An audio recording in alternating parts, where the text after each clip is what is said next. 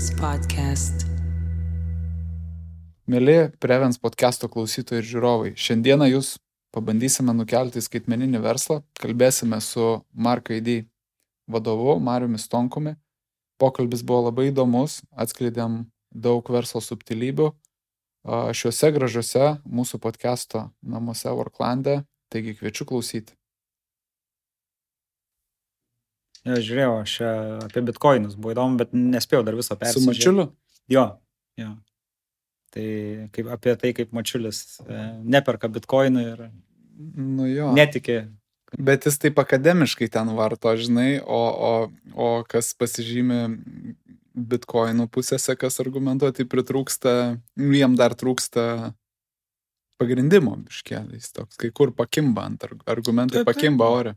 Bet tu čia negali nepakipti, tai yra naujas dalykas, kaip turto klasė, net ne visai dar turto klasė, toks nėra iki galo dar aišku, kas čia bus, kaip payment metodas. O kaip tu vertini? Bitcoiną? Aš tai turiu tikėjimą, kad iš jo kažkas gausis. Aš nežinau, kas gausis, nes apskritai paskutiniu metu tiek visko vyksta, tų naujo NFTs. Negazdina, nei kiek, pavyzdžiui. Tiesiog žiūrint. Gazdina dėl to, bet gazdina labiausiai dėl to, kad tu jauti, kad tu pradedi nebesupras dalykų. Nes kaip buvai įpratęs augti, kadangi mes tokie, irgi jau tas pokario jaunimas augom ant to, kad žinojom daugiau negu tėvai ir dėl to jautėmės gerai. Nes tu žinai daugiau negu tie žmonės, kurie tau šiaip buvo autoritetas, tavo žinių bagažas su kiekvienais metais, ten baigiai mokyklą, universitetą, darbinė patirtis, ten verslai, kažkas tais, tavo patirtis ir tavo žinios vis augo ir tu jautėsi gerai. Ir dabar ateina tas laikotarpis, kur tai jau po vandeniu nerinės, jau pradedi nebesupras dalykų, nebesupranti, kaip puslapis, marketplace'as, OpenSea, vakar kaip tai skaičiau, prekiaujantis NFTs, valuation, man atrodo, Liepos mėnesį jų valuationas buvo 1,7 milijardo, dabar prisitraukia investiciją ties valuationu beveik 14 milijonų? Milijardų. 10 kartų per pusę metų. Prasme, nes jie prasuka tenais labai didelę apyvartą per save iš tų NFTs visų. Kas yra NFTs?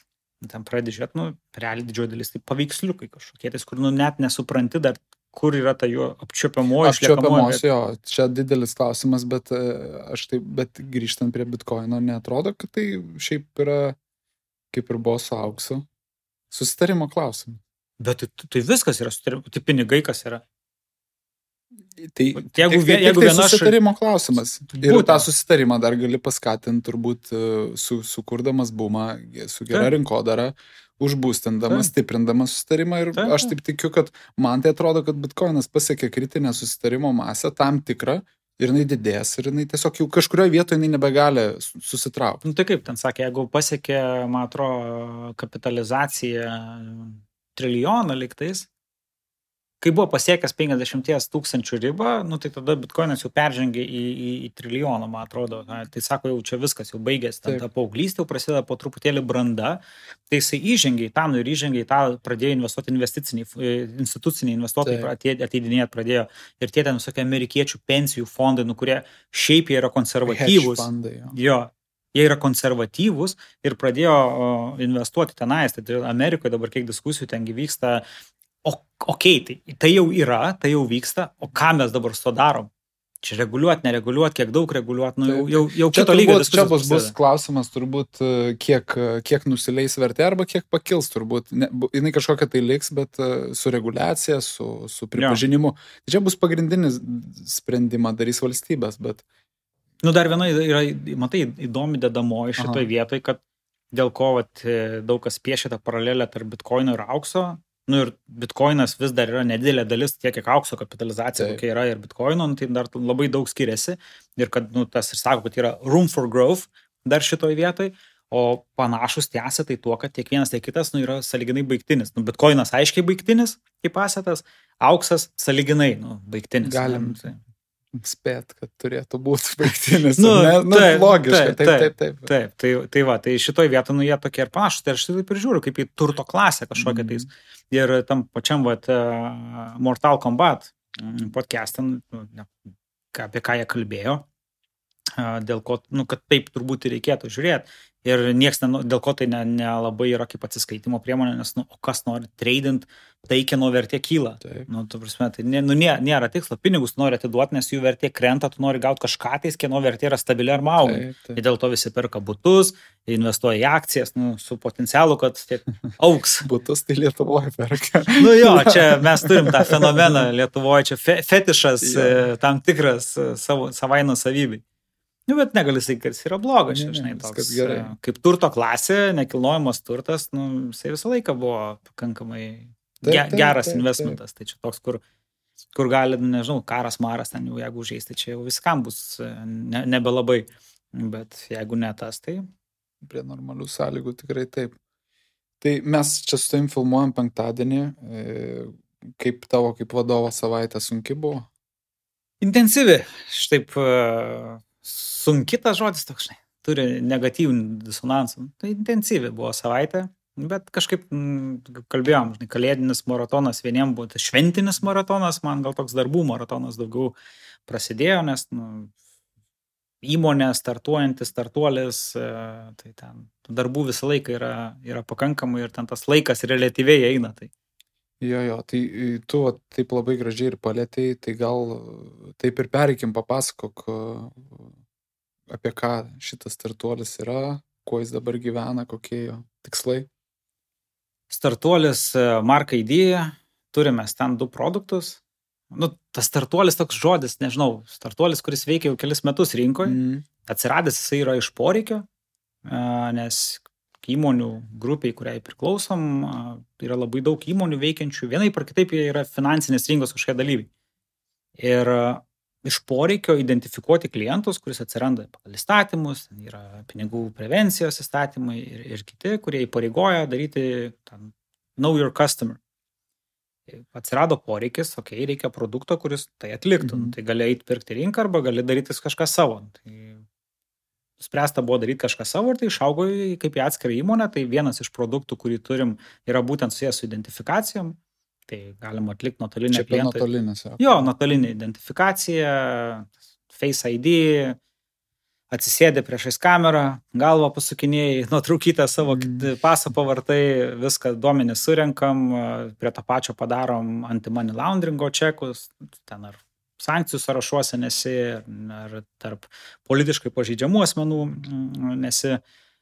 Turim kitus dar identifikacijos būdus, tai fizinė identifikacija per e-postą galim padaryti, su Smart ID mobilių parašų identifikuoti, 2FA galim padaryti, čia tokia supakuota viskas į tą identifikacijos produktą, o kitas, ties kurio dabar intensyviausiai dirbam, tai yra marksainas, tai elektroninio parašo sprendimais grįstas produktas. Tai turbūt paprasčiausiai visiems suprantamas, tai yra elektroninis pasirašymas, kai kvalifikuotų parašų pasirašai kažkokius dokumentus. Tai visi mes čia turim Smart ID arba mobilų parašą, galbūt ne visi, didžioji dalis. Tai mūsų svetainėje arba per integruotus sprendimus gali pasirašyti kokius nori dokumentus tuo kvalifikuotų parašu. Ir realiai kokią pridėtinę vertę kuria verslui, jeigu taip be to, kas galbūt yra akivaizdu, ar ne, turbūt mažiau naudoja popieriaus, archyvavimas paprastesnis, gal kažko dar yra slypinčio, ko gali nepastebėti ir viešoje erdvėje. Ja, turbūt geriausiai tai atspindi, čia nesenai su vienu partneriu kalbėjom apie tai, kaip jie anksčiau pasirašinėdavo sutartis, trišalės sutartis su savo partneriais. Anksčiau, sako, pasiėmė tos lapus, ir per miestą, pirmyn atgal, ten pas vienus, pas kitus, tai taip tiesiog grubiai paskaičiavau, sako, apie 10 valandų taip sudegdavo, iš tikrųjų jos dingdavo, tai dabar sako, 15 minučių maks, nes išsiuntė, gal kažkas ne iš karto pamatė, prisijungė, pasirašė, tai procesų, šitas labai gražus žodis, skaitmenizavimas, bet jisai realiai veikia ir jisai padeda taupyti labai daug laiko ir energijos. Plius tu tikrai esi tikras, kad parašas, kuris yra ant sutarties, yra būtent to žmogaus. Man asmeniškai, irgi čia su vienu partneriu, kad ir kaip bebūtų paradoksalu, sutartį dėl elektroninio parašo platformos naudojimos pasirašinėjom ranka. Life example. Ir jie mums tą sutartį siuntė paštu. Tai apart to, kad... Elektroniniu paštu. Ar ne, paštu siuntė. Okay. Tai apart to, kad mes jos negavom, nes siuntė per DHL, kaip ir DHL tik the market pristatyta, mes pradėjom ieškoti, kur ta sutartis, nes paskambino partneris savo, kodėl nepasirašo, gal kažkas negerai, kad sakom, neturim ką pasirašyti. Pradėjom ieškoti, kažkas priėmė tą sutartį. Gavėjas jau yra gavęs. Gavėjas yra gavęs. To gavėjo nei mes pažįstam, nei mūsų partneris pažįsta.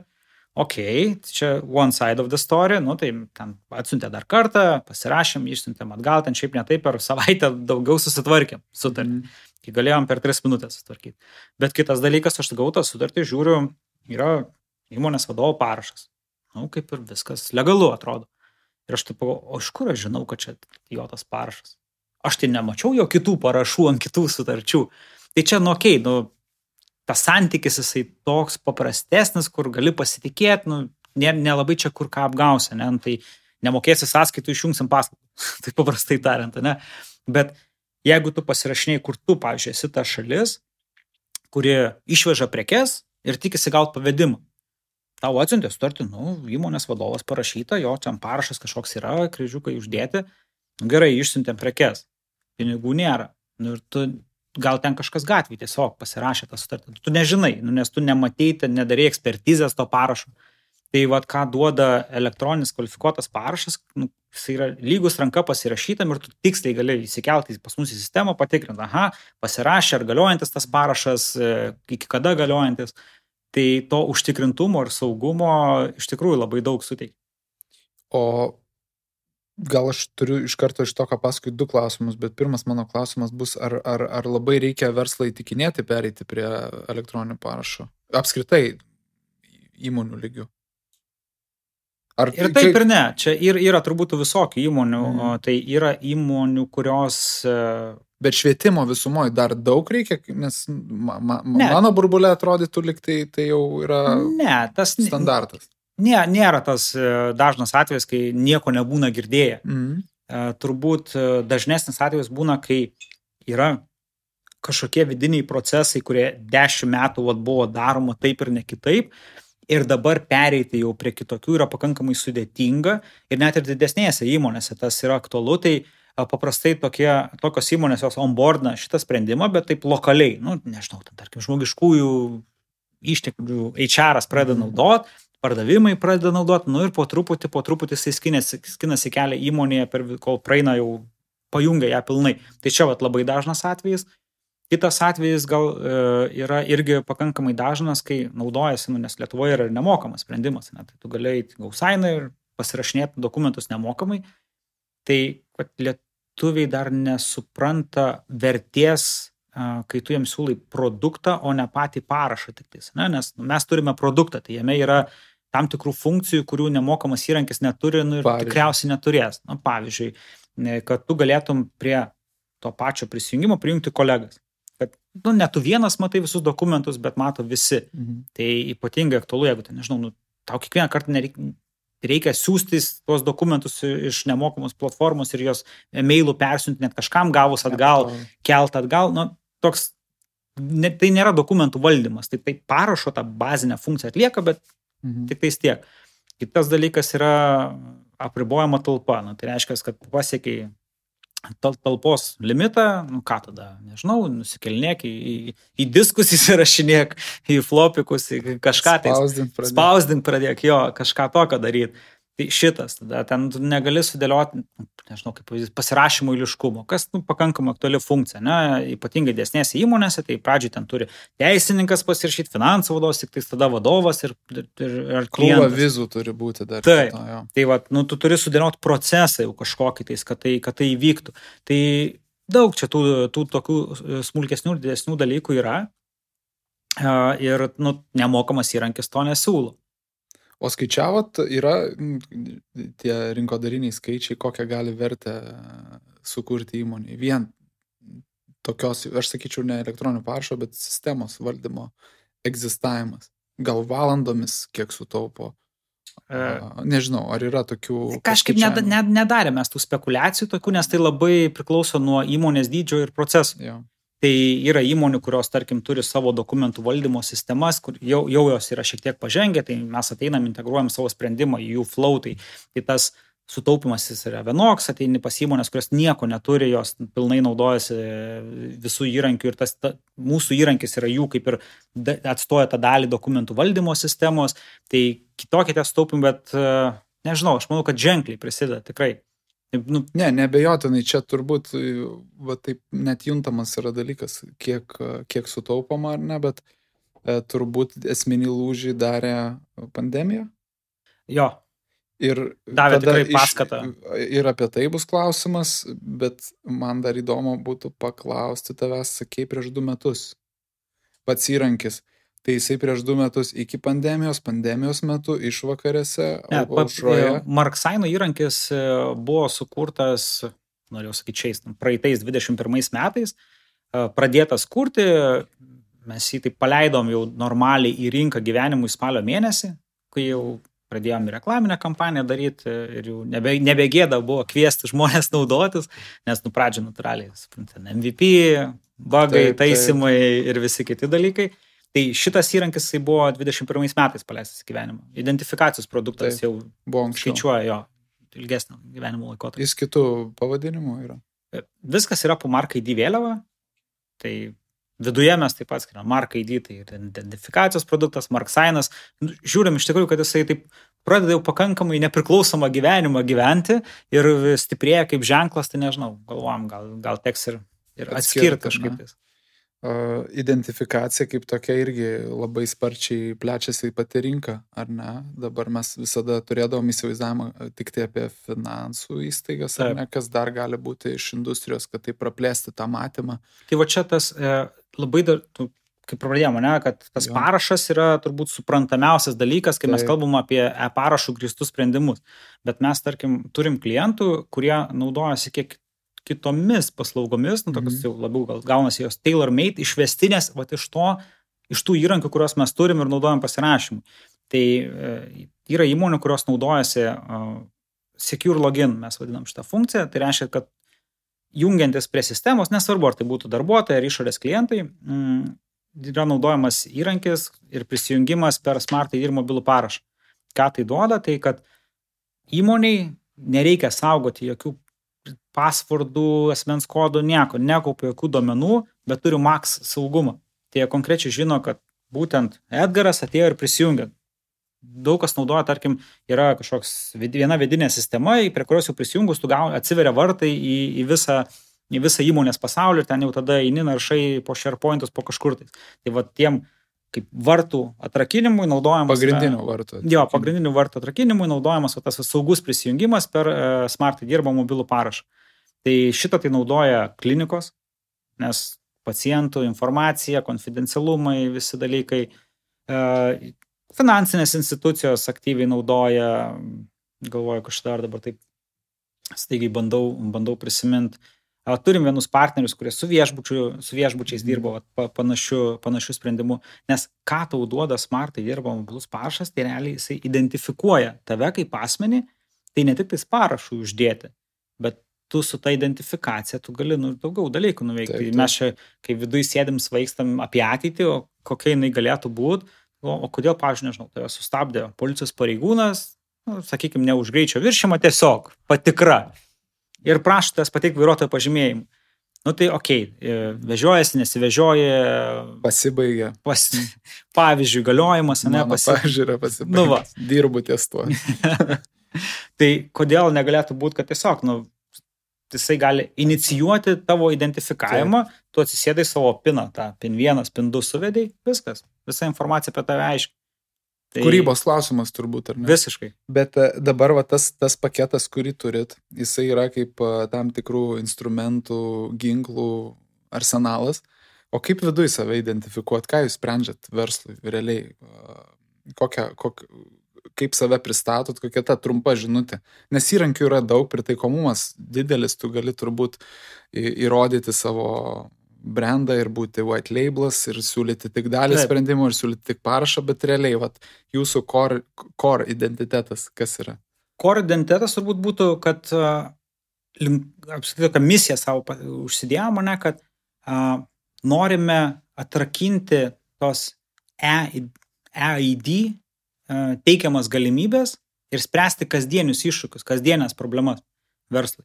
Tai nesvarbu, vienokia ar kitokia gali būti ta problema, jeigu jinai susijusi su identifikacija, bent kažkuriam etape, arba tai yra svarbi dedamoji kažkokio proceso, mes galim tą padėti spręsti. Tai ar tai būtų rinkimų instrumentas? Manau, vienareikšmiškai.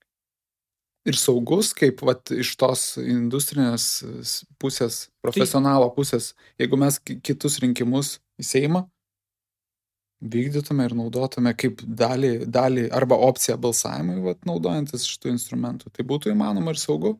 Manau, kad tai būtų geriausias saugumas, ką mes galime užtikrinti, kai kalbame apie nuotolinį balsavimą. Mhm. Nes nesvarbu, tu su kokią priemonę tai bedarysi, visą laiką yra ta rizika, kad šalia stovės kažkas, kas tau sakys, kaip daryti. Ne? Tai šito tu neišvengsi. Čia jo, bet kurioje vietoje. Bet kurioje čia. Tai šito tu neišvengsi, net ir kai yra daroma, tarkim, nuotolinė identifikacija, kur žmogus jungiasi, įjungiama kamera, ar tai telefono, ar kompiuterio. Net ir tuo būdu gali kitoj kameros pusėje stovėti kažkas su šautuvu ir tau sakyti, ne, dabar čia sukinė galva, dabar tą daryk ir priversta tą padaryti. Tai taip, tai jeigu atmetu šitą dalį, tai vienareikšmiai, nes jeigu tu su šituo įrankiu gali uždėti parašą, nežinau, ant būsto paskolos sutarties, o tai kodėl tada tu negali balsuoti?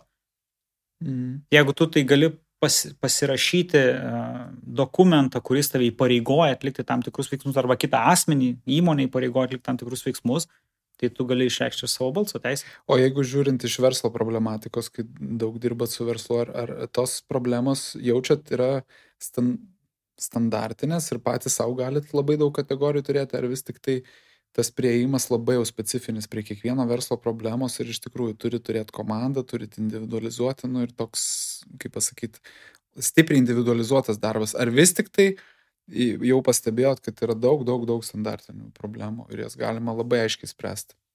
Problemos turbūt yra daugiau mažiau standartinės, kur yra skirtumai, tai kiekviena įmonė turi skirtingus procesus. Tai vieni dirba su CRM-ais, kažkokiais DVS-ais, kiti nieko neturi, bet turi problemų. Tai problemų pobūdis arba jų esmė yra dažnai ta pati. Tik tai skirtumas yra tada, kiek tau reikia daug sportuoti, kad prisitaikytum, o prie to, ką jie turi. Tai čia visą laiką gali rinktis. Tai apie integracijas, ar ne, tada eina kalba, ar ne, su tam tikrom esamom problemom jūs prisitaikot prie esamos, sakykime, tam tikros infrastruktūros su produktu. Iš esmės taip, nes produktas jisai nėra, kad kaip puodelis, tai negali niekai padalinti, ne? Jis yra dalomas, tai tu gali išimti kažkurią tais dalį per API ir atiduoti, sakyti, žiūrėk, jums reikia dabar šitą įsidėti pas save kažkur tai į flow ir tai išspręs jūsų problemų. Galim visumą. Tai taip, tai gali prisitaikyti. O kalbant apie grinai tas įmonės, kurios kalba apie ir veikia e-parašo rinkoje, kuo skiriatės nuo konkurentų? Ar galima kažkokiu tai esminių pranašumų įvardinti šiai dienai? Kodėl verta rinktis jūs, ne X įmonė? Aš gal pasakysiu iš kliento batų žiūrėdamas, nes visą laiką mes, kai dirbam su produktu ir šiaip gyvenime, kiek teko ir startuolius auginti ir įmonėms vadovauti, turiu požiūrį, kad tu turi žiūrėti iš kliento batų. Nes tai, ką tu pats sugalvosi, kas tau atrodys tam faina, gražu, tai dar nieko nesako, arba ten gali prisigalvoti, kokiu tu nori pranašumų, kad tu turi, ateina klientas ir tave pastato į vietą ir pasako, žiūrėk, čia turi labai nice and fluffy dalykų, bet nelabai įdomus, nes čia yra pagrindas. Tai žiūrint iš kliento batų, ką apie mus kalba klientai, arba kodėl mus renkasi, kodėl vertina, tai yra toks turbūt elementarus žodis paprasta ir aišku naudotis. Tai jie ateina, jie čia randa viską aiškiai, konkrečiai, neapkrautą, neužmėtom reklamom, pop-upais, informacijos rautu, nes mes labai puikiai suprantam, kad ta rinka iš tikrųjų dar yra auganti ir kas yra žmonėm, kai jie stengiasi onboardinti kažkokius naujus dalykus, naujus įpročius, jiem kuo mažiausiai reikia tai distrakcijos kažkokios ar papildomos. Jiem kuo paprasčiau viskas turi būti. Nu, čia kaip kai mokaisi vairuoti, ne, tai tas neišsiunčia čia iš karto į Konstitucijos prospektą per visus žiedus pravažiuoti. Ne, pradedi nuo to, kad pavažiuok va šitą tiesią gatvę, tai 100 metrų, kad suprastum, kas čia vyksta. Ne, pirmą tai į kaimą važiuoja pasimokyti. Jo, arba iš viso jo, kažkur tais nuvažiuoji. Tai čia yra tas pats, tai žmonėm, kad jie turėtų komfortą pradėti naudotis produktu, nes jiem tai yra naujo, mes kai su to gyvenom, tai čia atrodo, čia dar tą ir tą gali padaryti, bet turim žiūrėti, kas yra aktualu klientam. Ir jie sako, tiem yra paprasta. Ir tas paprasta, tame žodė turbūt labai daug dalykų sutelpa, kad intuityvu, aišku, jie pasitikė produktu. Mhm. Tai tą stengsimės išlaikyti, nes planai yra funkcionalumo prasme, tai daug planų turim, susidėliojom roadmapą vien šiem metam, kiek mes norim visko nuveikti ir kad tą produktą pakelti. Yra kažkas, ką galit pasakyti, naujovės ar tai dar per daug jautru? Vienas iš dalykų turbūt toks, kur šiaip matom, kad labai aktualu, nes kai jau tu turi tą daiktą, jau tu pripranti naudotis. Aš jau įvaldžiau, kas yra e-parašas, jau čia man labai patinka, kad pasirašinė dokumentus, tada pradeda kilti reikalavimai tam dalykui, ne? Tai iš pradžių telefoną užteko mygtukinio, čia galiu skambint, ne nuo laido, ne? Dabar jau ten turi kamerą būtent tiek pikselių ir panašiai. Tai čia tas pats yra, vyksta ta pati evoliucija ir link kur ta evoliucija veda, kad nuimti ribojimus kažkokius tais. Tai vienas iš esminių ribojimų, kurie norim nuimti per ateinančius metus, per šiuos metus, tai kad tu galėtum pasirašinėti ne tik tais su Lietuva ar Baltijos šalių gyventojų, bet kad galėtum, realiai eiti Europą ir plačiau. Tai Lietuvos verslam, Lietuvos gyventojam duoti tą galimybę. Ir tarpusavį, aišku, ir kitų šalių gyventojam. Kokias kliūtis tam įveikti reikia? Iš esmės, pagrindė technologinės tos kliūtis yra daugiau tai resursas ir work on that. O matot savo rinką, matot kaip pasaulį, visą pasaulį, long term. Iš esmės. O dabar siauresnių periodų, trumpesnių. Taip, jeigu trumpesnių, tai Baltijos šalys. Dėl ko? Dėl to, kad ir kaip čia visi žiūrėtume mes į tos vakarus, kaip jie tenais gerai gyvena, kokios ekonomikos stiprios ir visa kita. Pažangumo prasme, to elektroninėje rinkoje arba tose elektroninės sprendimuose šituose, jie nėra pažangus. Vakarai tikrai atsilieka nuo Baltijos šalių technologinę pažangą, nežinau, paimkim Vokietiją, sakykim. Tai Vokietijoje tu nepasirašysi tai paprastai dokumento tokiu nuotoliniu būdu. Su kažkokiu e-parašu. Ne, ten jungiasi normaliai prie į spaudos konferenciją su kamerom, identifikuoji save ir tada jau gali uždėti tą parašą. Bet ten nėra tokio sprendimo, kur suvedė kodukus 2 ir pasirašytas dokumentas. Tai einant į vakarus, dar labiau Europoje tas pats yra. Jie pasirašinėja didžioji dalis, čia jau skirtingais yra skirtingi parašo saugumo lygiai. Tai pasirašinėja jie to vadinamų pažangiuoju parašu. Ką tai reiškia? Tai, kad arba tiesiog, kaip ant planšetės būna, kurjerio, kringelį kažkokį užraitai, arba tokiu, dar būna, yra platformų, kurios, kaip ir apsaugo patį dokumentą ir ant to stato pasirašymo saugumo procesą. Bet vėlgi gal, aš manau, kad čia kol neprasidėjo teisminiai keisai. Kai prasidėjęs kažkokie teisminiai keisai, bus paaiškinta, kad dokumentas gal ir saugus, bet, o tai kaip tai rodys, kad tas žmogus pasirašė būtent. Nes tai, kad tu atsiuntė mailą ir paspaudė nuorodos pasirašyti mygtuką ir taip pasirašai, tai nėra parašas, tai yra toks labiau pripažinimas kažkoks, bet galėjo eiti, nežinau, vaikas eidamas pro šalį. Taip. Jo. Palikai kažkur atidarytą kompiuterio ofise, kažkas tavo vardu užsisakė jachtą, tu apie ją net nežinai, bet gauni sąskaitą. Tai nėra blogai. Tam, kuris užsisakė jachtą, nėra blogai tikrai.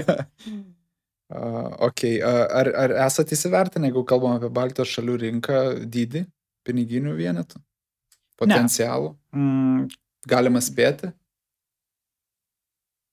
Šiaip bendrai, žiūrint į rinką labiau globalia prasme, tai pagal McKinsey reportą per ateinančius 10 metų 10 kartų turi augti. visa rinka.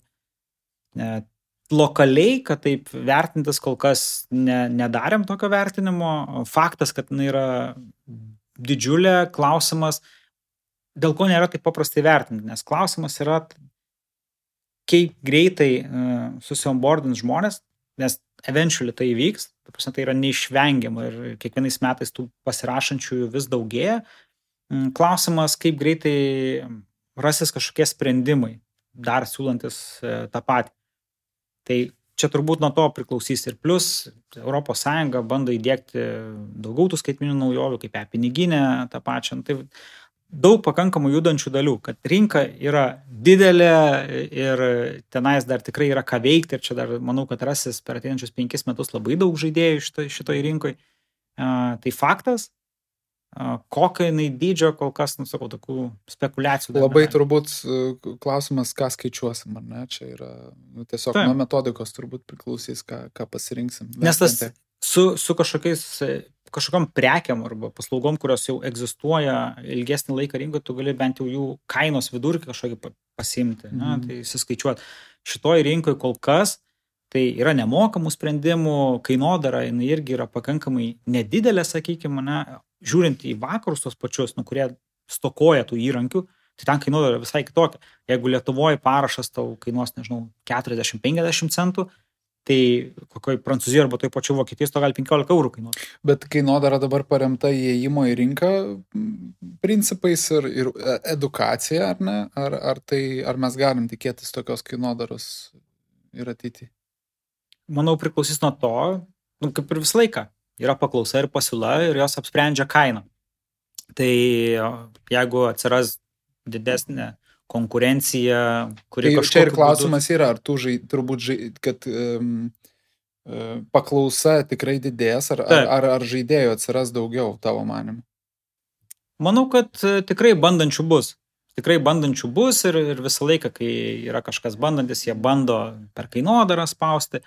Mūsų kainodara taip, tai yra daugiau įėjimo į rinką strategijos dalis ir manau, kad artimiausiu metu tai tikrai nieks nesikeis, klausimas ar keisis ateityje, nes čia vėlgi, ką tu vertinsi. Jeigu tu imsi parašo kainą, taip jisai turi aiškę savikainą, aiškės dedamasias ir tenais, nežinau, toj vietoj turbūt nelabai kas ir keisis. Jeigu kalbam apie patį produktą ir jo funkcionalumą, va čia yra ta dalis, kur, tarkim, jeigu tau reikia tik tais parašo, tai okei, moki centus ir gauni parašą, jeigu tau reikia, kaip pavyzdys, kažkokių tai sutarčių šablonų, kurios tu gal esi freelanceris, nenori čia kreiptis į teisininkus, kad tau sudarinėtų ten paruoštų sutartis kažkokias, tau tiesiog reikia pirkimo pardavimo sutarties, dar kažkokios, tu prisijungi prie platformos, turi teisininkų ruoštą dokumentą, kuris nėra tau jau ten taip visiškai su vardu pavardę, bet jis yra general. Ir tu jį tikrai drąsiai gali naudoti, nes jis yra pažiūrėtas, saugus, apgalvota yra dalykai,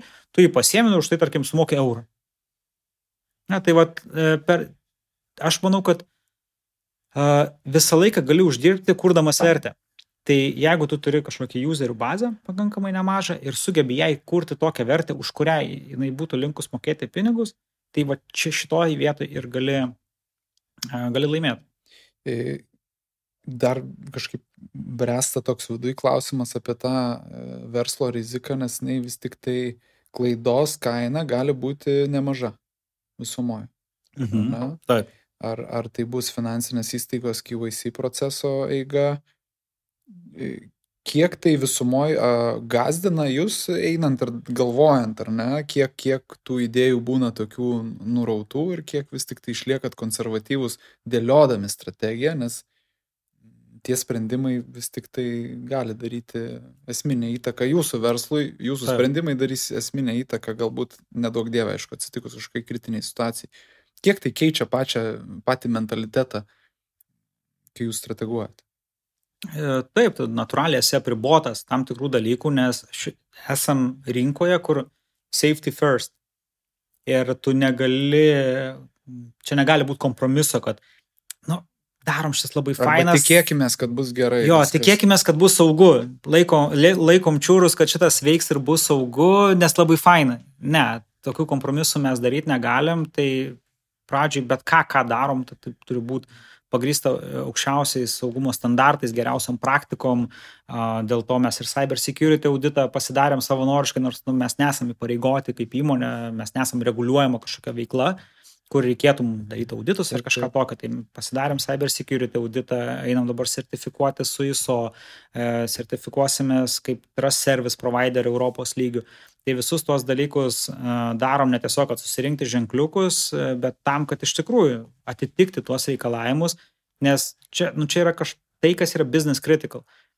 Ir šitoj vietoje, jeigu darysi kažkokius kompromisus saugumui ir kažkas tai įvyks ne taip, mes turim draudimą, tai mes, sakykime, dėl savo klientų esam ramus, dėl nuostolių atlyginimo, jeigu tokie būtų, bet ne apie tai yra kalba. Taip. Kalba yra apie patį faktą, kad tu turi būti saugus, neapsimetinėti saugi. Labai gražiai atskleidėm tą higieną, kai kuriem tai atrodo didžiulis dalykas, čia turbūt vis tik tai yra higieninis dalykas, kurį iš esmės privalai turėti.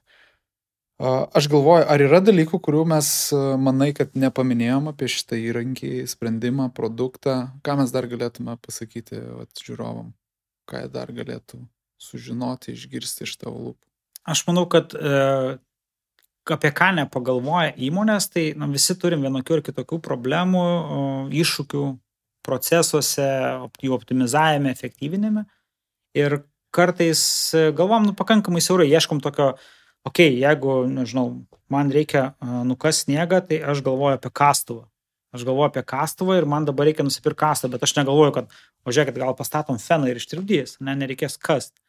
Tai su mūsų įrankiu, tai galima ne tik tos pačius parašus uždėti, arba ne tik tais pasirašyti dokumentą ir jį ten paguldyti.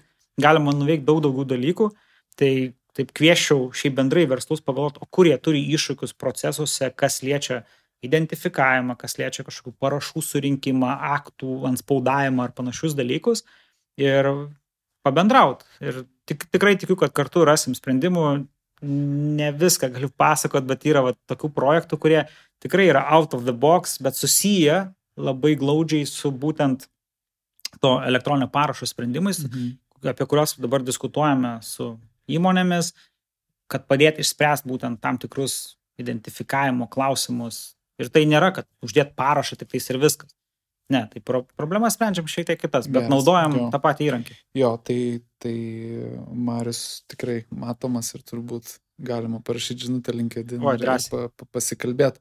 Labai išsamei aptariam tavo dabartinį kuruojamą produktą, vadovauji jam, bet pakalbėkim ir apie tave kaip vadovą.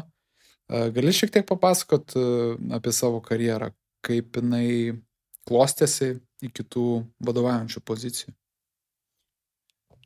Pradėjau, tai net nežinau, nuo 16 metų aš turbūt vasarom tai pradėjau dirbti, nes toks nekantrus vaikas buvau, man visą laiką norėjo suprasti, apie ką yra tas darbas. Ir man apskritai buvimas versle tarp verslo žmonių visą laiką turėjo tam tikro žavesio, dėl to, kad atrodė, tai yra ta vieta, kur tu gali daugiausiai žinių ir patirties gauti. Tai ir darbinė prasme, karjeros prasme visą laiką tas augimas vyko su mintim, kad ne tai, kad čia ant pečius užsidėti kažką, aš vadovas. Vadovų būti iš tikrųjų yra šiauriai sunkus dalykas, nes tu turi labai daug galvos skausmų, tai visą laiką esi tas kraštinis asmuo, į kurį atsisuka darbuotojų akis, akcininkų akis, net ir institucijų, jeigu kažkas ne taip, ne, tai tu esi tas kraštinis už viską atsakingas ir nežinau, man dar neteko būti, nežinau, tokiu vadovų direktorium, kaip sako, direktorius, ką jis čia veikia per dienas, ten kelis parašus uždeda ir viskas. Tai gal priklauso ir nuo vadovo, ir nuo žmogaus asmeniškai, aš niekada neteko pabūti tokių vadovų. Karjera mano prasidėjo turbūt jau tokia, kuri paskui jau vedė link reikšmingesnių pozicijų. Tai Kaune, Akropolį, pradėjau dirbti radio administratorių. Tai labai panašiai, sėdi mikrofonas ir anksčiau būdavo, dabar to nebėra, bet anksčiau būdavo tokia pozicija visose Akropoliuose, taip vadinami radio administratoriai, DJ, kitaip tariant, ne, kurie leidžia muziką. Viskas yra ir bus gerai. Ta daina leidžia ant repeato vis, ne, kuri visiems puikiai pažįstama. Ir ten tada mielos mamytės, pasimkit savo sūnelį pasiklydusi. Mašiną patraukit. Šitas skaitydavo apsauga. Ne, šitos vietos nereikėdavo daryti. Tai būdavo kažkokie tais pranešimai, užtikrini, kad tas muzikinis fonas laiką tinkamas. Tai va, prasidėjo tenais. Tai čia kiek metų buvo? Čia buvo 2007, turbūt, jo, 2007, tai man tuo metu buvo 21, kažkas tokio, aš sunku suskaičiuoti. 2007 ir panašus metai kaip dabar. Kažkur tai kylam. Taip, okay, ne apie tai. Neprognozuokim blogų dalykų. Tai prasidėjo viskas tenais, Kaune, bet aš sakiau, vis laiką buvau toks nenuorama ir man vis laiką norėjosi eiti aukštyn ir aš kažkaip visą laiką maniau ir vis dar manau, kad ką tau duoda tas augimas aukštyn karjeros laiptais, jeigu tai kalbam apie samdomo darbuotojo karjerą, ne apie savo verslo darymą, tai lipimas karjeros laiptais vis laik mane žavėjo dėl to, kad atrodo ten atsirakina vis daugiau žinių.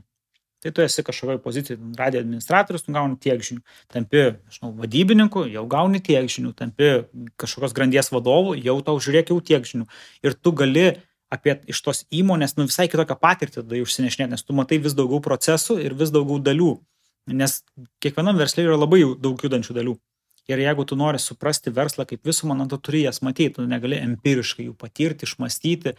Ir galų gale paskui, jeigu kažkada išėjus savo verslą daryti, tai ką tu išsinešim, tai arba tu išsineši vieną nedidelę dalį kažkoje, kurią tu supranti ir visą kitą esi girdėjęs, matęs, arba tu išsineši supratimą apie holistinį įmonės valdymą, kaip iš tikrųjų tos skirtingos dalys juda.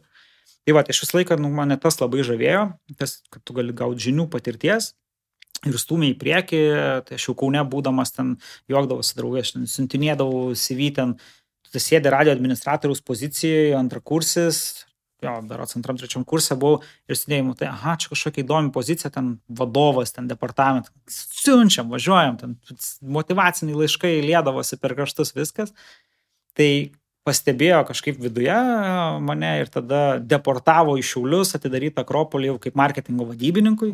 Tai čia labai, o kaip pastebėjo? Tiesiog pasirodžiau, nes aš pradėjau siuntinėti ir viduje CV, aš taip pat siuntinėdavau, matydavau kažkokios atviros pozicijos, ir siunčiu. Gal tavo laiškus matė tiesiog, ir galvoju, nereikia pasilikti šitą. Tai aš ir į vidų prisiūsdavau tų laiškų, čia ne tik išorė, jie iškeliaudavo, tai iš to pastebėjo ir buvo jau toks tas pirmas rimtas žingsnis. Tai jau tą etapą užfiksuojam, čia kiek tau jau metų yra, kad tu... Čia 29 buvo, tai plus 2, 22. Jau tu Šiauliuose Akropolį, sakykime, beveik atidarinėjai su kažkuo, ne komandai. Taip, tai iš tikrųjų labai įdomus etapas buvo, nes tuo metu Kaune dieniniam bakalauro studijavau ir kaip tik prašiau bakalaurą ir atidarinėjau Šiauliuose Akropolį tuo pačiu metu. Tai būdavo nuo 8 iki 8 darbe, grįžti pavakariniauju nuo 9 iki ten jau kiek pavyksta sėdė rašai bakalaurinį, nes reikėjo jį pabaigti. Tai sudėtingas etapas, įdomus ir statybose padalyvavau, turbūt turiu pakankamą unikalią patirtį kaip žmogus vairavęs automobilį viduje Akropolio, nes kur būna tie ekspoziciniai automobiliai, tai vat kaip, kai jau veikiantis yra objektas, tai atvažiuoja partneris, pats jį atsivaro ir pasistato. Kai ruošimės atidarimui, tai ten jau viskas griežtai pagal grafiką, ten tu paprastai nepateksi, žodžiu, daug vidinių procesų, teko pačiam tą daryti. Tai liftu. Koks automobilis buvo? Kažkoks Mercedesas buvo, kur buvo žiauriai baisu, nes reikėjo įvažiuoti į rampą, pakilti liftu į antrą aukštą ir tada išvažiuoti per tokias kokių 3 metrų aukščio stiklinės duris, taip jų neužkliudant, nes gaila ir merso, ir durų, ir išlaviruota visą alėją. Žodžiu, buvo daug streso, bet žiauriai įdomu. Geras. Tai ten tokia... O kas sekė po šito etapo? Po šito buvo toks nedidelis nuklydimas, nes praleidęs kiek aš tam beveik 1,5 metų, atidarėm 29 kovo 6 dieną berods, krizė pačiam įkarštį, ne pačiam įkarštį, tai prasideda, aušra jau, bet jau visi mato, jau nieks nebeneigia, kad čia nieko nebus, jau nebepasakoja. Jau langai dužo prie Seimo. Taip, tai ir mes atidarom Akropolį. šitame etape, tai iš tikrųjų buvo sudėtingi metai, nes reikėjo būti labai išradingam, kad tas atsivesti pirkėją, būtent nelankytojų. Ką atsimeni iš to laiko, kokiais būdais tą darėt, nes tai tas jau laikas, kurio nepakartosi ir mes jau spėjom pamiršti, man atrodo, kaip buvo. Man atrodo, vienas efektyvesnių buvo, tai kai spausdinam pinigus. Akropolio pinigus. Buvo kažkada tokie Akropolio litai. Čia BK yra toks straipsnis, žinok, yra. Ne, aš spausdinau, nežinau, aš tik dalinau. Tik stovėjau šalia, žiūrėjau. Jo, tai turėjome mes Akropolio litus, kurie cirkuliavo, paskui, tokios monetarinės įvairios priemonės, kur tu už apsipirkimą, degalam nuolaidą ir panašiai. Tai renginiai visokie, begalę daug veiksmų darėm. Ir tai padėjo pakankamai neblogai išlipti, nes prasidėjo viskas nuo to, kad per patį atidarimą buvo minia žmonių, literaliai negalėjai praeiti Akropolio Šiaulių alėją, perkančių buvo vienas kitas. Tai buvo žiauriai įdomu stebėti, kai yra minia žmonių, o su maišeliais pirkinių vienas kitas. Su balionais visi, su pirkinių krepšeliais tik vienas kitas, nes žmonės tiesiog suprato, kad jau viskas. Tai toks įdomesnis vaizdas buvo, bet per tuos metus pavyko neblogai padirbėti iš tikrųjų ir pastatyti ant kojų tą Akropolį. Ir tokiu, šitą jau padariau, dabar galiu rinktis, kartot antrą kartą, gilint žinias, arba toliau jas auginti. Tai nusprendžiau auginti ir kadangi tuo metu tą konkrečiai dieną, kad aš jau taip sugalvojau, viduje nelabai ten buvo tų galimybių augti, tai išėjau Šiauliuose į vieną naujai susikūrusią reklamos agentūrą, kaip ir būti atsakingų už komerciją ir galvojau, čia bus vienas iš dviejų. Arba tai bus dėl man pačiam nesuprantam priežasčių labai sėkmingas žingsnis, nes nelabai tikėjau, kad bus. Labiau tikėjau to antrų variantų, kad tai bus geras spyris į užpakalį, o kažkaip gyvenime užprogresuoti, nes aš tikrai tikiu tuo, kad tu negali augti neišeidamas iš komforto zonos. Jeigu tu sėdi minkštai patogiai. Kaip banaliai tai skamba. Taip, bet taip, so true. Aš galėjau tuose Šiauliuose po šį dieną dar turbūt sėdėti, dirbti. O kaip pasakyti kitaip, kad neišeiti iš komforto zonos, o kaip kokį kitą žodį panaudoti? Čia tiesiog. Nežinau, kad būtų nepatogu. Kad būtų nepatogu. Okay. Tai čia, žinai, kaip turbūt nepirksi naujų batų tol, kol nesuplyš ir pasidarys nepatogu su jais vaikščiot. Ir tai ten buvo nepatogi ta patirtis. Taip. Kuria prasme? Aš išėjau į tenais, iš tikrųjų net nespėjau suprast dar to nepatogumo. Aš žinau, kad tai maža firmelė, visiškas naunėjimas ir sakau, kad iššaus į kažką, tai ten būtų buvo man pačiam labai asmeniškai keista. Tai tiesiog viskas gavosi taip, kad po gal 3 ar 4 savaičių Akropolis paskambino, sako, grįžk.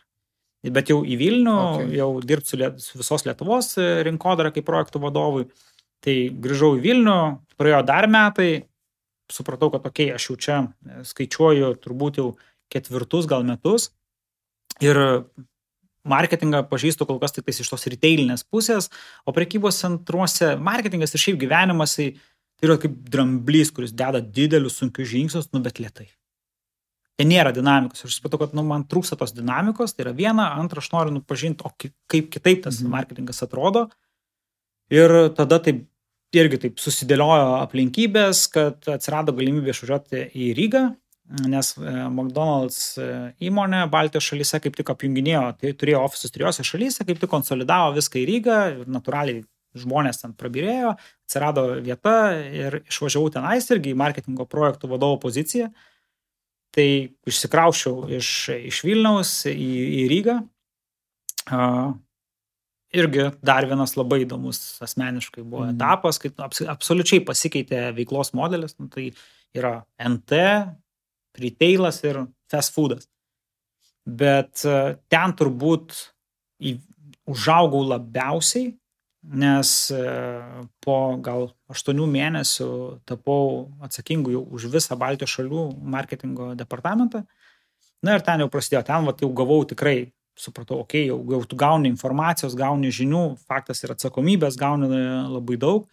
Tai tenais labai daug išmokau tiek marketinge, tiek bendrai apie verslą, kaip jisai daromas, su kuo valgomas, nes jau gavau prieimą prie daugiau informacijos. Tai tas turbūt ir buvo toks esminis tramplinas, judant link tų vadovaujančių. O kas ten buvo nepatogiausia, jeigu taip iš tos mūsų kalbos, vat, būtent toj patirtį? Kas privertė augti? Ten augti viduje, tai privertė tiesiog, kad tai buvo iššūkis, nes man tuo metu buvo 27 metai, sakė, okei, va čia, žiūrėk, yra Baltijos šalys ir tau dabar reikia jose visose būti atsakingam už marketingą. Ir man buvo 27, aš pats savo, taip žiūrint, retrospektyviai nebūčiau davęs tokių regalijų, nes ten nieks nestovėjo tau už nugaros, nieks ten nežiūrėjo, tu čia darai, nedarai, kaip darai. Ne, aš tikrai turėjau pasitikėjimą, faktas, tas pasitikėjimas netėjo iš niekur, atėjo iš rezultatų, bet kuriuo atveju, tai kaip dabar, taip sakau, žiūriu, tai, atrodo, toks jaunuolis, dar kokia čia pas tai patirtis, ne, bet aš, kaip ir visur kitur, nuo to savo, turbūt, sunkių darbų kompensuodavau gal kažkur tais trūkumus esamus. Gal aš Taip, tai jeigu aš ten ne taip taikliai metu, bet aš, bėgu tada dvigubai daugiau negu visi kiti.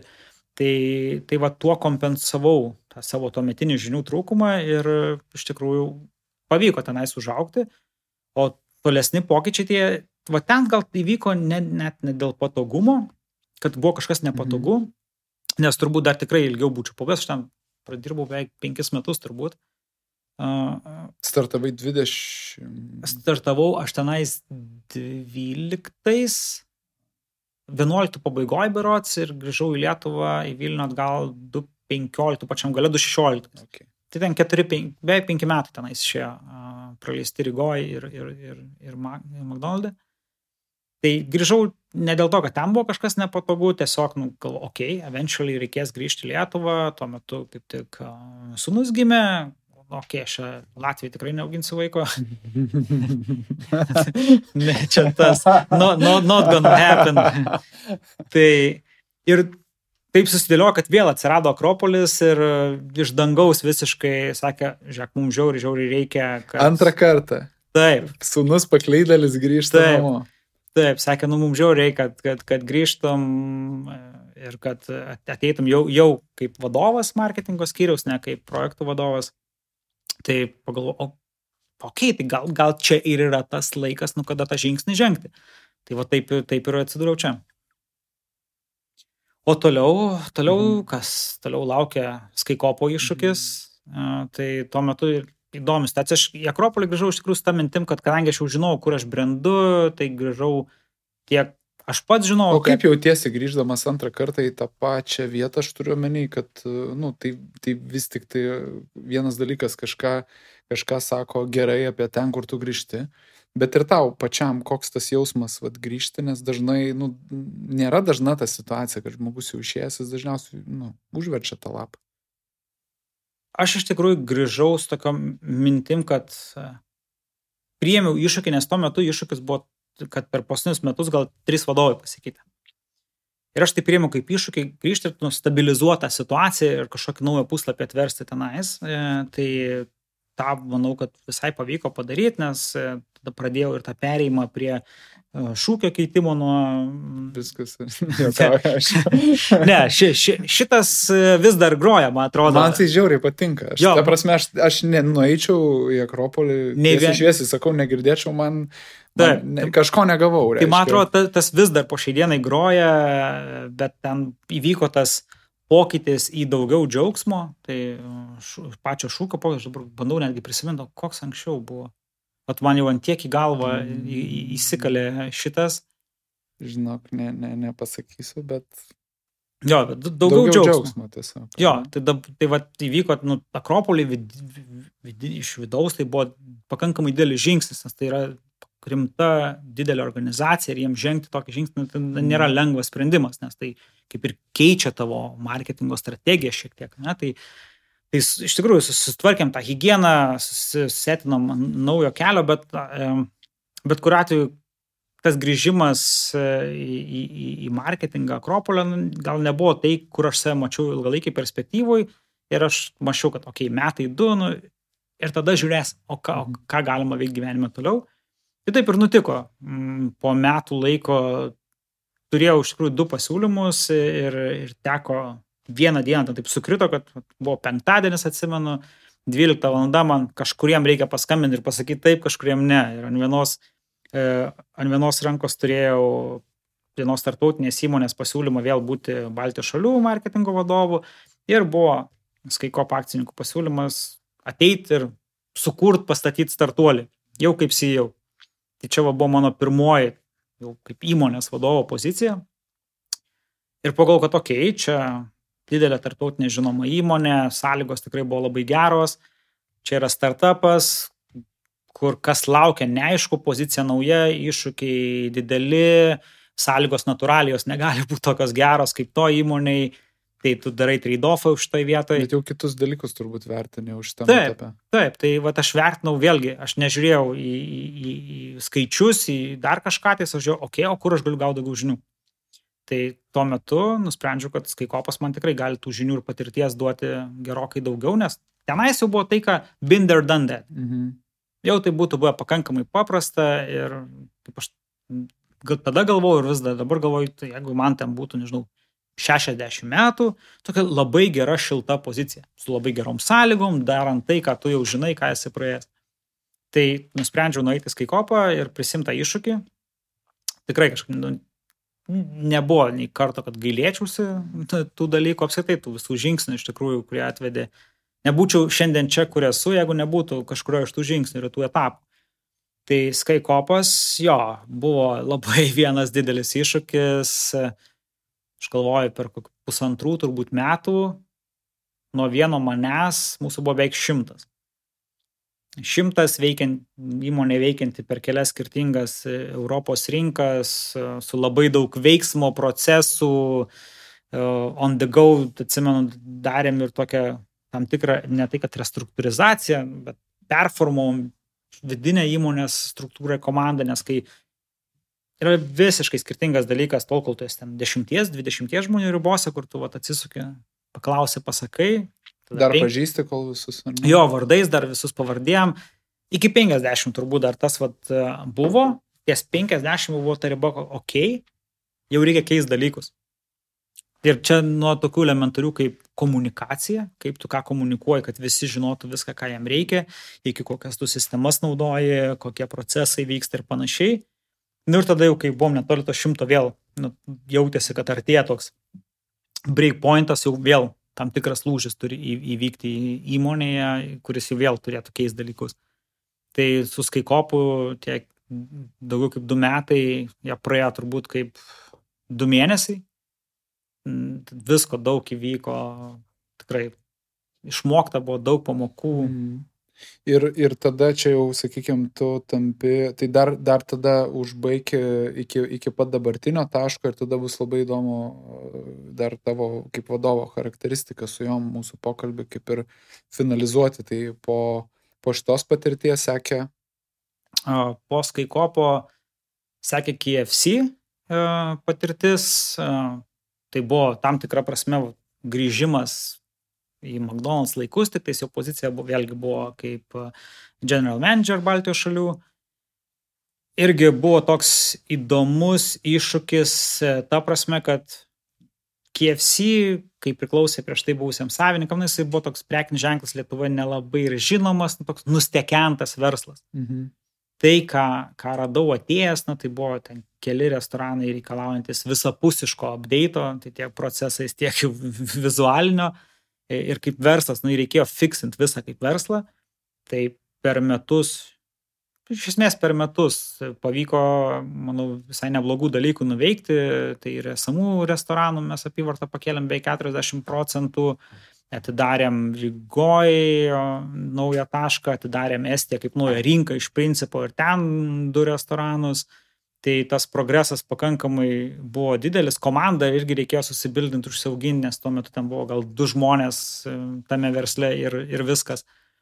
Tai toks labai įdomus etapas, kuris galbūt irgi būtų kažkiek ir ilgiau tęsęsis, bet aplinkybės taip stiliojo, aš nenorėjau niekur kraustis daugiau iš Lietuvos ir sakiau, kad jeigu yra poreikis, kad aš tiek daug keliaučiau arba iš viso netgi gyvenčiau kažkur kitur, negaliu aš taip daryti, ne dabartinėme gyvenimo etape. Taip, tai čia buvo toks savo pačiam ta raudona linija, mėgstamas, ne, posakis. Tai čia buvo ta linija, kurios aš nenorėjau aš vėl kartot, nes aš žinau, ką reiškia gyventi, dirbti ne Lietuvoje, o gyvenimą bandyti turėti Lietuvoje, nes aš kol Rygoje praleidau beveik 5 metus, tai realiai mano social life tai vis tiek būdavo Lietuvoje. Tai ten jau sėdėdavau tą penktadienio laukia ir tada sekmadienį vakarė kaip į Erasmusą išvažiuoji, atidirbi ir penktadienį vėl grįžti į Lietuvą, nes čia yra tavo visas social life. Taip.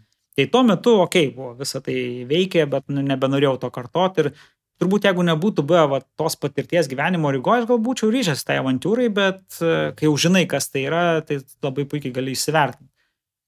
Tai va, ir tada po KFC apskritai galvojau, noriu savo profilį sukti nuo retailo ir grįžti labiau prie to, kas kai kopia būdavo. Tai į verslus, kurie vyksta digital toje erdvėje, į skaitmeninius kažkokius projektus, į inovacijas, į šitą sritį, nes visą laiką traukia ir skaikopas tik tai sustiprino tą norą dalyvauti šitame veiksme. Tai taip atsiradau Trobos projekte. Tai buvau atsakingas už komercinę, už rinkodaros dalį visą. Vėl grįžai. 3 kartą grįžai ten pat. What to do? Jo, bet čia vėlgi, čia pasako turbūt vėlgi labai daug apie ten, kur tu grįžti. Aš iš pozityvios čia pusės sakau. Taip, tai aš lygiai taip pat žiūriu iš to kažkaip labai natūraliai ten viskas susidėliojo.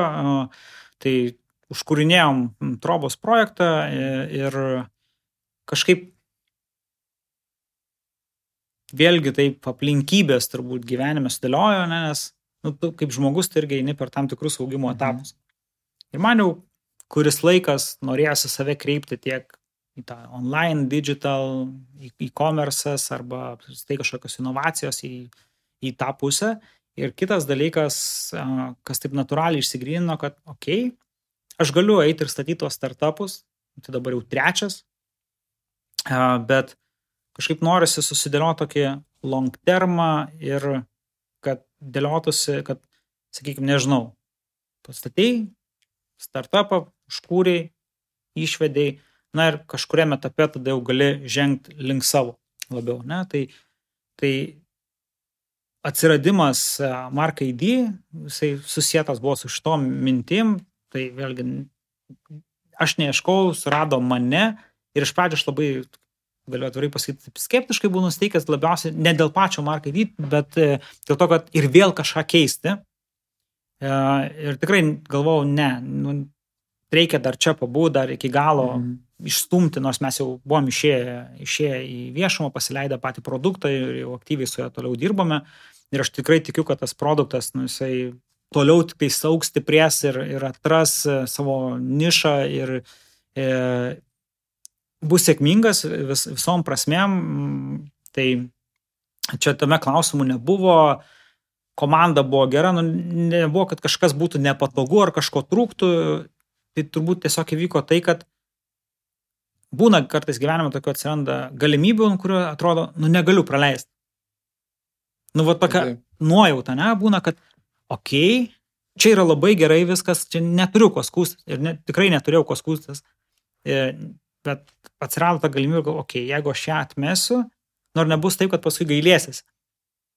Tai ko turbūt labiausiai nesinori, tai, kaip sako, geriau gailėtis to, ką padarai, negu ko nepadarei. Tai aš irgi taip esu, man reikia savo kailių patirti ir kažkokias klaidas sugert pačiam, kad galbūt suprasčiau. Tai čia buvo tuo paremtas sprendimas. Kaip ir nenori nieko keisti, viskas čia tikrai yra gerai, projektų tikiu, komanda faina, viskas yra labai gerai, bet čia yra tai, kad jeigu taip padėsiu į šalį ir atsisakysiu, o čia irgi tikrai nuo to mano tokio skepticizmo, kai pasikalbėjau su akcininkais, pasikalbėjau su kitais ten vadovais aplinkui esančiais, supratau, kad ne tik tais pati ta galimybė yra, kaip skamba patraukli, bet kad ir behind that, kas yra, tai man labai svarbu žmonės. Kas dirba su tavimi, su kuo tu day to day turi reikalų, nes čia irgi vienas iš dalykų, kurių supratau, kad ir kaip tu bežiūrėtum į pasiūlymą, tarkim, gauni darbo pasiūlymą, tai niekada nereikia žiūrėti tai, ką tu matai paviršyje, eik kalbėti su tai žmonėmis, su kuriais tu dirbsi, diena iš dienos, tu kaip darbuotojas turi atsinešti krūvą klausimų, kad kuo geriau pažintum tos žmonės, su kuriais tu dirbsi, nes jeigu čia nebus gerai, jeigu čia nebus chemijos, nebus kažkokios sinergijos, bus blogai. Tai tavo tas atlyginimas, kad ten, nežinau, tau pasiūlytų ten kart 5 nuo to, kad tu turi dabar, neskubėt čiupto pasiūlymu. Tai man ta labai svarbi dalis buvo, su ja buvo viskas labai gerai. Ir iš tikrųjų irgi buvo nemažas veiksnys, kuris privertė mane nuo to skepticizmo pereiti iki pozityvaus atsakymo ir prisijungti prie marketing. Ir dabar jau po visų šitų tavo patirčių, tu pasakytum, galėtum save kažkaip tai apibūdinti, koks esi vadovas, kokie tie pamatiniai tavo vadovavimo principai, vertybės, vertybiniai poliai ir visi šitie gražūs žodžiai. Aš labai vertinu tokį paprastumą, kai tu gali su komanda, su vadovais, akcininkais komunikuoti aiškiai, konkrečiai, neapdėlioti savo sakinių ir minčių pagalvėlėm, kad neįžeidžiant kažką pasakyti. Aš visom savo komandom visą laiką sakydavau, kad best argument wins. Nepriklausomai nuo pozicijos, nežinau, bet kada gyvenime galėjo ateiti, nežinau, vadybininkas, asistentas, kas tik nori, pasakyti, žiūrėk, čia blogai kažkas, tai vyksta, ne, ir argumentuotai. Ir aš visą laiką tai priimdavau ir atkreipdavau dėmesį ir nebūdavo niekada tokio, kad taigi aš vadovas, aš žinau geriau, kaip reikia.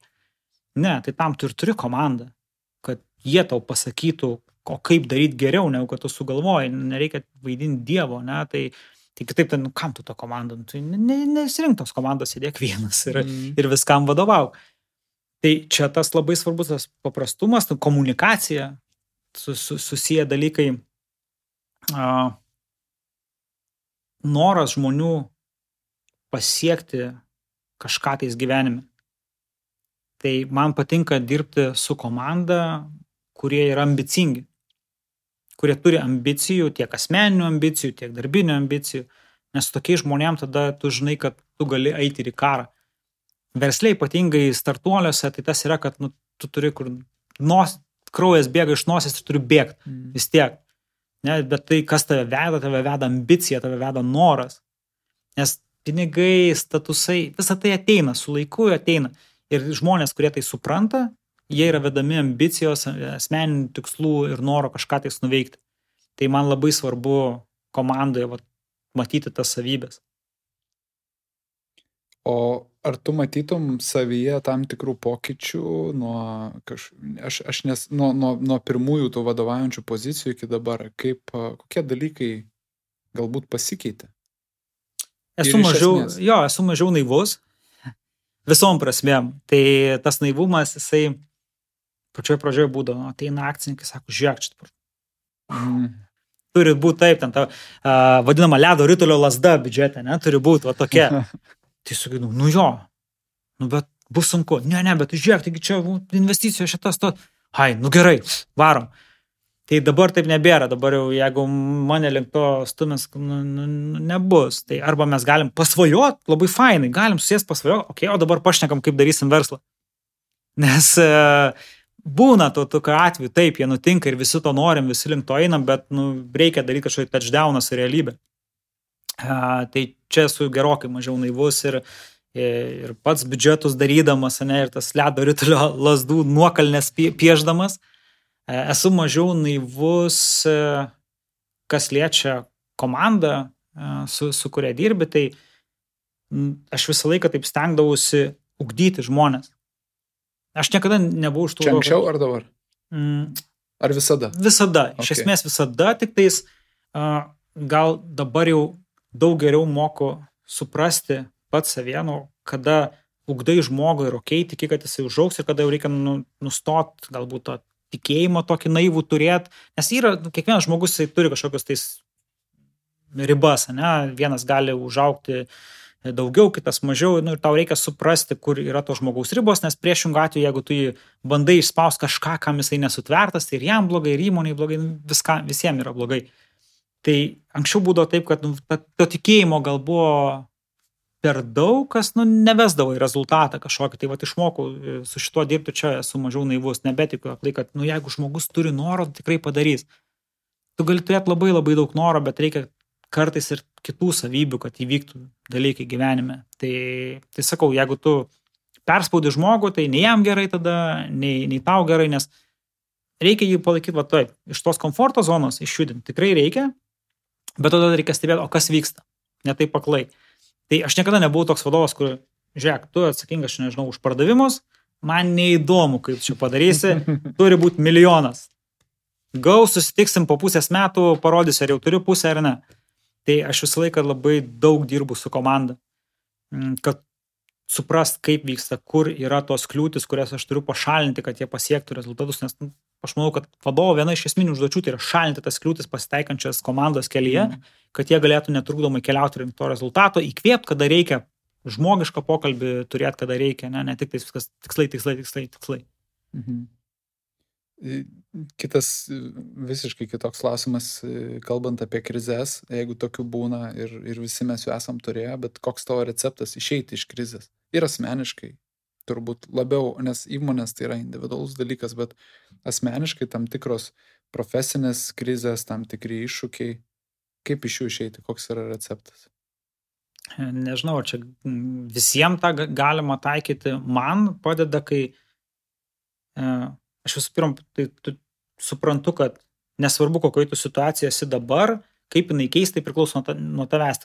Ne nuo kokią valdžią naują išrinks, ar nuo, nežinau, kokie laimingi telelto skaičiukai iškris. Tu valdai situaciją, tu esi ir už ją atsakingas, bet tu pačiu ir ją valdai. Tai kažkaip tą sekdavosi visą laiką daryti kažkokiais sunkesniais momentais. Kitas dalykas tai yra susidėlioti planą. O kaip tu tą padarysi? Nes kol tai yra tavo galva, apskritai, bet koks triukšmas, čia turbūt tenka ir tom šiaip sudėtingesnėm situacijom, kai sėdė apie kažką galvoja ir niekaip tos mintis nesusidėlioja. Susirašai viską ir susidėlioji į planą. Kai tai išsirašai ir pradedi kažkokį planą dėlioti, visą tai jau materializuojasi, tada žiūrėk, gal nebe taip ir jau blogai ar baisu, kaip tu galvojai, nes kol galvoji, tai tu nesupranti to masto. Kai tu viską išdedi ant lapo, tu supranti mastą, žiūrėk, čia 5 punktai. Čia nėra 100 milijonas dalykų, Jėzus, čia ir tas, ir trečias, bet kai tu išsirašai, taip išsikristalizuoji, tai 5 dalykų. 5 galiu padaryti. Nėra tokia jau didelė problema. Tai man asmeniškai tai veikia. Tai čia kalbant tiek iš asmeninės pusės, tiek ir iš profesinės pusės, kad kai tu turi labai daug dalykų, susirašai, ten turi begalę darbų. Man šitą savaitę čia buvo tiek susitikimų, kad 15 minučių tarpeliai tarp jų, ir galvoju, Jėzus, ir dar 5 ir 8 reikia padaryti. Sėdau, susidėliau kalendorių, ne tik tais tų ten susitikimų kažkokių tais ir panašiai, bet ir savo asmeninių darbų. Susistumdžiau, kur jie galėtų įsiterpti ir kur aš juos galėčiau atlikti. Ir kažkaip praėjo tą savaitę, penktadienio vakaras, nežinau, vis dar jaučiuosi energingas, susiteikęs, dar galėčiau 2 dienas dirbti. Nice. Kalbant jau visai apie paskutinius akcentus mūsų pokalbėje, turbūt visi pastebim, kad po truputėlį einam į virtualų pasaulį. Jeigu tai projektuotume į ateitį, tiki tokia virtualia realybė, kaip jinai galėtų atrodyti, kaip mes gyvensim po 10-15 metų? Manau, vienareikšmiai čia, jinai vienokia ar kitokia forma ateis ir jau dabar, tai vyksta, tai jau ne tai, kad ateis, tai vyksta. O čia Snoop Doggas, mačiau, savo metaversą pasileido. Yra tų metaverse, kur gali per tą patį NFTs, įsigyti NFTs, kuris tau duoda teisę į žemę, į virtualią žemę, virtualiame pasaulyje. Tai mes namuose juokiamės, kad tai virtualus tu turės kažkur gyventi, reikia pirkti jau tą virtualią žemę ir ten statyti virtualius namus, nes tau virtualiam kažkur reikės gyventi. Ne? Tai ateina ir tai bus, kuo toliau, to turbūt didesnė dalis gyvenimo. Klausimas, kiek tai bus daugiau gamingas, o kiek tai jau taps realybė ir kokiamis formomis. Kad tokie dalykai, pavyzdžiui, susitikimai, jau dabar persikėlė į tą tam tikrą formą į virtualų pasaulį. Tik tais dabar, tu turi 2D vaizdą ekrane. Tai po tų 5 ar 10 metų, aš manau, kad tu sėdėsi su kažkokiu, nežinau, akiniais, headsetu kažkokiu tais, kur turėsi jausmą, kaip mes šiandien sėdėm gyvai prie stalo, tai toks pat turėtų būti jausmas, ne? Tai technologijos tobulėjančios visą tai turėtų atnešti. Ir aš manau, kad bent jau verslo prasme, tai tikrai, kiek tai paveiks kasdienius gyvenimus, kas sunku pasakyti, iš tikrųjų. Gamingo prasme. Kad tai bus, tai tikrai, bet klausimas, ar ne, kokį efektą turėsim patys savo. Čia žinai, kaip su knygom, ne, atsirado visi Kindle, sakė, viskas, išnyks knygos, kam tas popierius. Ką tau dabar žiauri smagu paimti tą būtent popierinę knygą. Aš neskaitau jokių elektroninių knygų, pilnos lentynos knygų, bet visos yra popierinis. Tai čia dalykų, jo. Taip, tai čia to vis tiek, tu to human touch. Jo. O šiai dienai yra technologijos, be kurios jau sakytum, ne, be šitos tai aš negaliu gyventi. Turbūt nenustebinsiu čia nieko pasakydamas, kad internetas, tai vienareikšmiai čia. Kartais jau net per daug, tai norėtųsi atsijungti. Dabar anksčiau mes ieškodavom galimybių, kaip prieiti prie to interneto, dabar ieškom galimybių, kaip nuo jo pabėgti. Važiuojam į kaimus, kažkur į sodybas, kad ten, jeigu nėra ryšio... Lėktuvų skrendam, kurio nėra. Taip. Geriausias darbo valandas būna lėktuve, tikrai, čia vienareikšmiai. Nuomojame sodybos, kuriuose nėra ryšio ir čia kaip privalumą praktiškai sodybos gali reklamuoti. Pas mus nėra jokio ryšio. Tai atvažiuoja viską, atsijungi nuo to išorinio pasaulio, nuo tų visų dirgiklių ir tikrai gali kokybiškai praleisti laiką. Žiūrėk, aš manau, kad jau penktadienio vakaras, pabandykim ir mes atsijungti. Labai tau ačiū, kad atvykai pas mus, buvo labai įdomu klausyti. Ir visada atsisveikinam su tam tikrų palinkėjimų ir turbūt šitų laikotarpių, kuriame mes gyvenam, galbūt jau reikia tikėtis išeidami iš pandeminių situacijų po truputėlį, nors vis dar esam kažkur. Dėkim tvirtus žingsnius, saugokim save, pats saugok savo sveikatą, rūpinkis poilsiu, nepersidirbk ir sėkmės iššūkiuose, etapuose naujose ir tik pirmin. O kartu dėkojam ir mūsų žiūrovam ir klausytojam. Sekite mus visose socialinėse medijose. Stengsimės dėl jūsų po darbo valandų darbuotis ir kurti jums įdomų ir paklausų turinį. Laimingai.